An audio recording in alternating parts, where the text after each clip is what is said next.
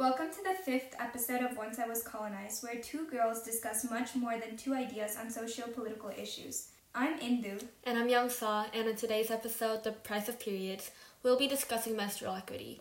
If there are any topics that you want to hear us discussing, hit us up at Once I Was Colonized on Instagram or Once Colonized on Twitter. Hello, this is Editing Young Sa. I wanted to let you know that Indu and I are always trying our best to be as inclusive as we possibly can be, but during this episode we did slip a few times linguistically, and sometimes we didn't catch ourselves after doing it. So I would like to give our sincerest apologies about not being the most inclusive in terms of language, and also let you know that we are trying our best to be as inclusive as possible and always trying to be better people. So that being said, I hope you enjoyed this episode. Thank you. So before we talk about periods and how expensive they are, I want to talk about pink taxes in general. Now, pink taxes aren't a real tax, it's just a metaphor for the price difference between products for women and men. And this isn't just about like how much more expensive stuff that women, according to social pressure, need to have, like, you know, makeup is so expensive and everything like that. It's not even talking about that. We're talking about the price difference when there's literally the same product for men and women, but they're directed differently and they're a huge price difference. And this adds another layer to the wage inequality that women face, making it harder sometimes for women to make ends meet, according to Serena Khan, the CEO of the Women's Foundation of California. If you don't think that the wage inequality isn't real, that's a story for another day. So sometimes the price difference between women's and men's products do make sense. Like, for example, women's haircuts, as in longer hair, just takes more labor for the hairdresser, so it's more expensive. Sure, that makes sense.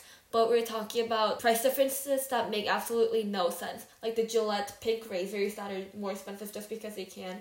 The Gillette ad, as Youngsa was quick to point out, criticizes toxic masculinity, but a lot of people saw this as hypocrisy because Gillette is known for having pink razors, which I myself have bought in the past and I have right now, but they're much more expensive than the equivalent razors for men, and the only difference is that they're pink. So that's one of the reasons it's called a pink tax, because literally companies will change the color, change the packaging, and have that mean that the product itself is more expensive for no other reason than the fact that it is pink. It is catered to women and girls. Right, yeah. According to the New York City Department of Consumer Affairs, on average, products for women or girls cost 7% more than comparable products for men and boys.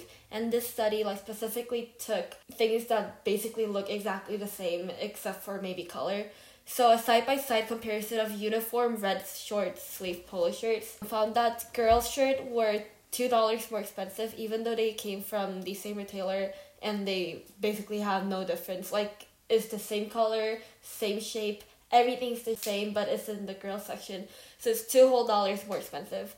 And toys targeted at girls cost 7% more on average in the same study. And this isn't just about dolls and other stuff like that are catered for girls, but in general. I read that they had bikes that are basically identical, and when it is pink, the pink bike was almost double the price of the one that wasn't pink.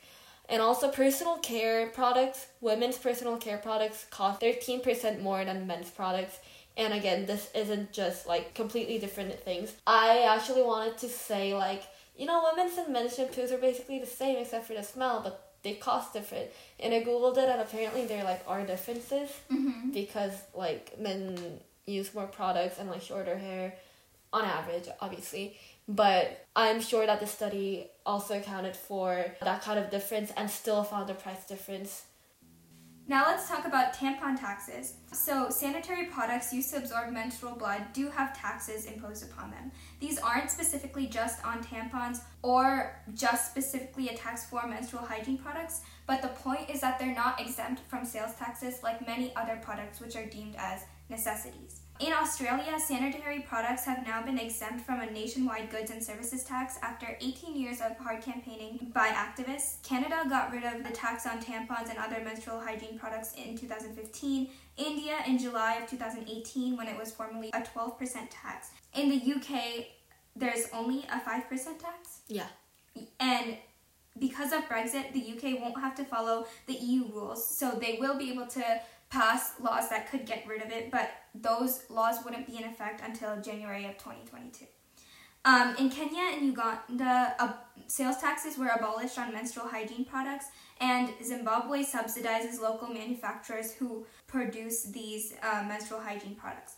In addition, something that's really cool is that the Kenyan government provides funding for pads in schools, which I think is really cool. Yeah, you go, Kenya. Yeah. Yeah. I visited another school. The school is actually run by the same corporation, I guess. Yeah, That runs our school. Yeah. We go to charters. Yeah. But that school had a tampon and pad machine in the girls' bathroom, which I thought was really cool. And it said that if you don't have a quarter, you can go to the front office and ask for a quarter, and that is pretty cool. Yeah. So, in America, out of the 14 states that exempt menstrual hygiene products from sales taxes, 5 do not have sales taxes at all. And a good amount of states have pending legislation to exempt these products from sales taxes. We've seen progression towards a better world, and I don't know. We've seen a progression towards more acceptance of the politics of having periods, and the fact that we're even having discourse itself, I think, is a step in the right direction. Right. Indu and I were confused about this tax situation until 3 minutes before recording this episode. So last night, my dad was like, "What are you working on?" And I was like, "The podcast." And he was like, "What are you researching?" And I was like, "Tampon taxes." And he was like, "Yeah, but they tax rice, and rice is a necessity." And I'm like, that is so Asian, but he got the point across. So I did some research, and fun fact, most states do have exemptions for necessities, and depending on the state, the type of necessity is different. But Arizona, where we live, actually does have exemptions for groceries. And this is where Indu and I got really confused, because we were like, they still have sales taxes on everything. What is happening? Turns out that those are the city taxes. So that's why, if you go to Scottsdale, it's different sales tax than here. But regardless of the city that you're in Arizona, there's not going to be a state sales tax when you buy groceries. Fun fact, guess what isn't taxed? Viagra. I feel like Viagra just comes up as a symbolic contrast to women's rights a lot of times. Antithesis. Yeah. Not specifically women's rights, but, when the military trans bill first came out, everybody was like, you guys are spending much more money on Viagra than trans people, but okay. And just interesting what benefits Viagra gets. So, there is a reason that Viagra is exempt from the sales tax. It's because it's a prescription drug. And if you look at analogous prescription drugs, I guess specifically birth control, it is similarly not taxed. But regardless of this comparison with Viagra, I still think that sanitary products should be classified as necessities regardless of the state of Viagra. If it's not a necessity, it's a luxury, right? That's sort of how it works. Because it's we're gonna not put the sales tax if it's a necessity. Right, if right. it's not a necessity, it's a luxury. So that's why people are like, oh, tampons have luxury taxes. But that's not really how it works, because tampons don't have additional luxury taxes, which is a misconception that I had until last night when I started researching. And that's why research is important, kids. But yeah, a lot of people believe that menstrual equity is a right, not a privilege. And regardless of how many people believe it, I think it's it should be established as a fact at this point. Menstrual equity is defined as equal access to hygiene products, but also to education about reproductive health. Let's talk a little about sex ed and periods. I feel like boys need to learn more about periods too. Learning about how the other sex's body works could create a better fundamental respect. I'm sure that there are similar things that we should know about the male body as well, but I can't think of any off the top of my head. But a lot of boys just straight up don't understand what period pain is like. They don't understand what the body's doing, and they're like, oh, period that's when girls are cranky, when that really isn't true. And for many people, PMS comes in very different forms. some people throw up, some people like don't feel pain at all, some people crave sugar. Like it's different, but they like all go through a lot of like hormonal changes, and I feel like a lot of men, especially when they're younger, just don't understand that. Yeah, so that is my little rant. Yeah, no, I agree. Mm-hmm. And the thing is, menstrual products are already expensive without taxes, especially when you're trying to buy organic cotton stuff, which I guess like you don't like have to do it. But my family, personally, we try to buy organic menstrual products because I think like last year or the year before, there's this huge thing where it turned out that basically almost all pads produced in Korea have carcinogens in them because of the chemicals that they use to make the pads thinner and absorb more because, you know, thinner is more comfortable. So they have a lot of carcinogens, and everybody's like, crap, guess we have to buy pads from other places. And it is a whole mess, and yeah, it's expensive. And if you're trying to look for like organic, like healthy stuff specifically, because, you know, it's easy to get like infections, especially from like tampons, it gets really expensive. And I feel like we should be working to cut down on that price. Like, yeah, getting rid of the taxes first, but after that we should try to cut down on that price too, like subsidizing like Zimbabwe. Okay, so now we can talk about how like a lot of people who are homeless or are poor are subject to like more of these impacts of not having access to clean and good quality like menstrual hygiene products. This is known as period poverty, where those who are more disadvantaged obviously face less access to the hygiene products that they need, and so they'll resort to like really inconvenient strategies in order to even gain these products that they need. For example, like a lot of people will trade the food stamps that they need to buy their food, which on another level isn't enough for them to buy their food. And they'll trade those food stamps for hygiene products, which is illegal, but like maybe we should have another program that covers menstrual hygiene products. Like, I don't know, just putting it out there, like poor people who menstruate deserve to have the same access to hygiene products as anyone else. And like Youngsa was saying, like most people agree that access to hygiene products is a right, not a privilege. And so the government has a responsibility to provide those things for individuals. Yeah, this is what intersectionality looks like. Have you watched that PragerU video where they're like... No. Okay, so basically it's just this like guy who's like, intersectionality means that if you're a white man, your voice doesn't matter, and people just like pile like, oh, I'm a woman, so my voice matters more than yours, plus I'm black, so it like matters more, plus I'm queer, plus I'm disabled. It like weights your opinion. Like that's how a lot of people who don't really feel the need to advocate for intersectional feminism like feel intersectionality is. And I feel like to some extent it is part our fault, and as in like intersectional feminists who diluted the concept in that way. But intersectionality in its core means that many people are on like intersections, basically like crossroads of multiple disadvantages. For example, menstruators have this disadvantage of needing to pay a lot for their products. And then on top of that, if you are homeless, if you're economically disadvantaged. Yeah. So that's how intersectionality works. It's not about whose opinion matters more. Right. It's that some people like need more help on layers. Right. Yeah. Right.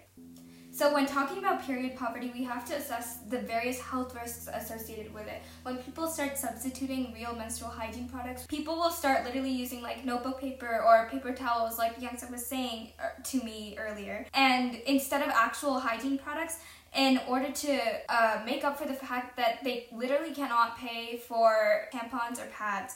And this period poverty has been linked to high rates of cervical cancer in India. And in Kenya, studies found that poorer girls traded sex to afford pads, which made them actually more vulnerable to STDs. These types of impacts are things that are easily overlooked, but they're so like important for us to assess, like, this is how big of an issue this is, right? And it just goes back to like intersectionality, like Youngsa was saying, because the more cross sections of like disadvantage that you have, the more likely it is for you to face like an even bigger risk of like endangering yourself. Right. One of the big health risks that are talked about the most is toxic shock syndrome. This is mostly associated with tampons, but it also happens when you don't have access to proper hygiene products. It happens when you get infections from inadequate substitutions. It's rare for it to happen, but when it does happen, it often leads to death. And, it's just, as we already said, it's not uncommon for women in poverty to use rags. Usually, they're not even washed. Usually they're, really dirty rags. Mm-hmm. And a while back, there was a kid in Korea who, used her shoe insole as a pad. I think she didn't have a mom, and she didn't, know what was happening to her body. And she was like, crap, let me just absorb this. I don't know.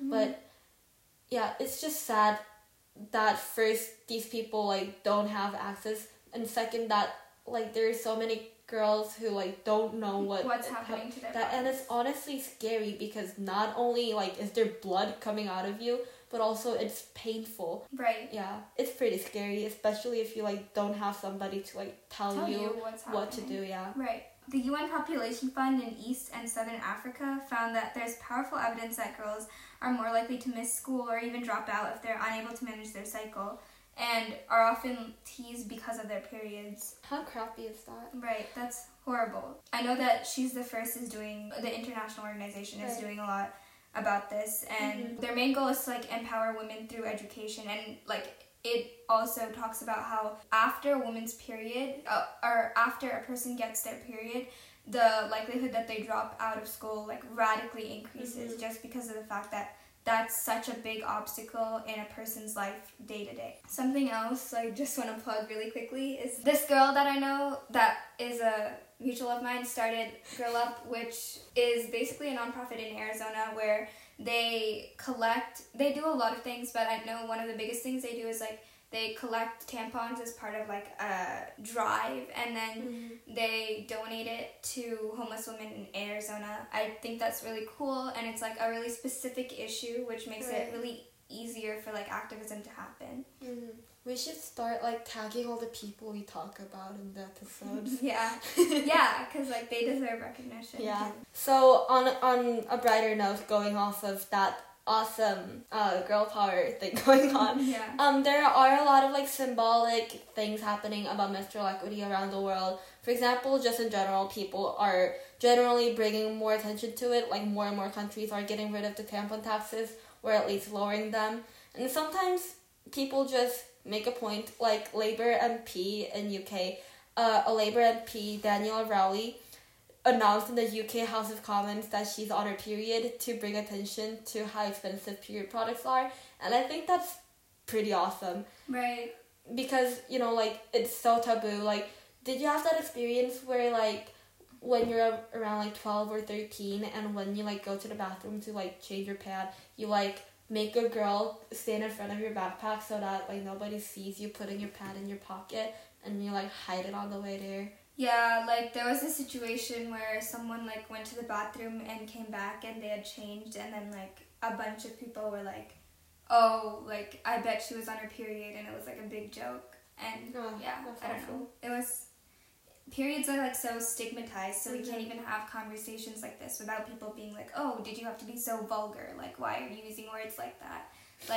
It's pretty sad. Yeah, and this person just straight up announced to the House of Commons, the parliament, that she's on her period. That's I think that takes more courage than it seems to be, because at surface it's okay, that's cool. And you think about it, it's okay, that's cool. There's also this I think she's American. A woman named Kiran Gandhi ran the entire London Marathon while free bleeding. And I read part of her interview, and she said that she has really, really bad period pains. And she cannot do anything while she's on her period. But she's I've trained so long for this marathon, and I'm gonna do it. So that again was symbolic more than anything else, but it's still pretty cool. I don't know how I feel about free bleeding, honestly. It's probably unsanitary. Yeah. But yeah, so in the interview she said that she's heard about because a marathon is so long, right? Right. So sometimes men would have their nipples bleed because of the abrasion between the shirt. Right. Yeah. Because you're moving for so long. Right. Yeah, so she was afraid that would happen with like a tampon. Even though tampons are designed to be comfortable for like 3 to 4 miles, she's running 26 miles. So that's why she chose to do it. But I don't know, like, I see, like, quote-unquote, like, feminism in the form of, like, oh, we're gonna free bleed everywhere. And it's like, first of all, that seems like a sanitation issue, as in, like, it's literally you're putting blood everywhere. Yeah. And that's probably, like, a health risk in general. Yeah. Second, why? Like, this, I don't see that necessarily. Yeah, like, I remember you posted something on your story, and it was, like, someone, like, smeared blood all over their face, like who does that help? Yeah, sometimes you, like, when you have symbolic movements, you should make sure they don't push more people away than they do bring more people to your movement. And it's like, you know, movements don't have to like cater to people, I guess, but yeah, like focusing your feminism on free bleeding makes me question where your priorities are in feminism a little. Yeah. Yeah. Also, a New York congressman named Sean Maloney got into an argument with House administrators who said he couldn't use House funds to buy hygiene products for visitors and staff members. It is like $37, and they're like, dude, you can't do that. And he was like, this is like necessary. Like, you know, you would buy paper for your office. I'm putting stuff in the bathroom for people who need them. So there was this little argument. And also the market is changing to cater to people who actually use the products instead of, you know, just like girls in flowery white dresses like prancing around. you know those ads, right? You know what I'm talking about. And they like pour detergent to like show how absorbent it is. It's, you know, like pouring detergent and absorbing. It's like kitchen towels have the same thing. Yeah, but now not only are ads changing, like ads are definitely changing. Yeah, they show like athletes and everything, or just people doing normal people stuff while on their period, which is pretty cool. But their products themselves are also changing too. Google them if you want to know more about them. I also want to talk a little about a nonprofit organization called Period.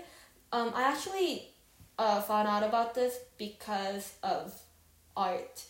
Because there's this pretty cool digital artist named Amaya Okamoto. And she makes art for like, she's half Chinese, half Japanese, but she makes art for like Black Lives Matter in Portland. And she also makes art for like sex ed, which is pretty cool. And her sister Nadia Okamoto co-founded Period with her friend Vincent Forand. Yeah, I think it's Forand. In 2014 when they were just high school students in Portland, which is pretty cool. And she's a Harvard student right now, and she took a year off to write a book about her nonprofit, and she's on tour and everything. It's pretty cool. They do stuff for like education and advocacy, education against the taboo of periods, and lobbying to repeal the tampon tax and for menstrual products in public places. But their biggest thing is similar to what Girl Up in Arizona does. Yeah, they make like care packages that they deliver to homeless people. Because again, as we talked about earlier, homeless people are very, very prone to infections from lack of proper hygiene products. So yeah, they have like a bunch of chapters around the country, especially at like university campuses and some high school campuses. Yeah, it's pretty cool. Yeah, so me and Youngsa, being from Arizona, had to talk about the Arizona prisons crisis right now. No, it's not part of the prison industrial complex. We're going to talk about that next time. Yeah, but like specifically concerning access to hygiene products. In European prisons, access to sanitary menstrual products is considered a basic human right, but not here, so love that for us. In 2017, federal prisons passed legislation to provide free menstrual products, but they were not doing a good job of it. Also, less than 10% of inmates who menstruate are in federal prisons, so very little people would have been impacted by this legislation. Yeah. So in Arizona prisons, female inmates get 12 pads per month, which doing the math is not enough, and if your period is irregular or lasts longer or is heavier, you are ultimately screwed. Yeah. So the inmates could ask guards permission to buy more pads, but there were problems because, one, the guards are mostly male, and the inmates had a hard time talking about their periods with men and were also often humiliated. 2, because the guards straight up denied permission. And 3, these women earn like 9 cents an hour after tax, which is a whole nother thing. Yeah. Okay, and 4, the maximum amount of pads that you could get was 24 pads a month. Wait, let's do like some quick math real quick to like put this number into perspective for people who don't have periods. Periods normally last like 3 to 7 days. I think that's what I learned. And days 2 and 3 are like heavy, and mostly they're gone by like day 5, but sometimes you just have like a little bit coming out until like, I've had a period that lasted 3 weeks. Yeah, it is weird. But anyway, so if you say that like you use like 4 pads a day on average, but you would use like 5 or 6 for like heavy days. So if you get 12 pads a month, that's only gonna cover 3 days, and that's not taking into account that at least 2 of your 3 days for the average menstruator would be like super heavy. And I'm pretty sure that they probably don't provide like proper overnight pads. I'm pretty sure. So yeah, I hope that like put it into perspective for those of you who like don't realize how little this number is. I believe that I've heard that if you bled through in your like prison uniform, that is a dress code violation that resulted in less pads, because that makes perfect sense. Yeah. Okay. Arizona House Representative Athena Salmon introduced a bill that barely made it past an all-male committee with a 5-4 vote. So Representative Jay Lawrence was like, I can't believe I have to hear about period problems. So a bunch of people had pads mailed to him, which is like really cool of them. And now these people in Arizona prisons get a minimum of 36 pads and can request for additional pads without charge. But we still don't have access to tampons. And then after these reforms, Maryland also followed suit and did something similar. So reforms are happening and it's cool. Yay. Yeah. You know, someday maybe we'll be able to discuss like sustainability with menstrual hygiene products, because you know there's a pad itself, but there's also like the plastic wrap, not plastic, but like I don't know what material that is, like wrapping, that's probably not good for the environment. But yeah, maybe we'll be able to someday discuss like what are better ways to approach like sustainability and sanitation at the same time. But for now, I think it's a more urgent problem to get sanitation products to people. Right. But because like even for people who have abundant access to these products, I feel like the sustainability talk isn't there yet because of like sanitation infection problems, you know? Yeah, like first we have to have access to something before talking about how we could improve a system. Yeah. Yeah, that's all we have for you today. Okay, have fun. Yeah, so visit us on Instagram, visit us on Twitter. Tell us what you think about it. Tell us what you want to hear us talk about. Tag Hasan Minhaj.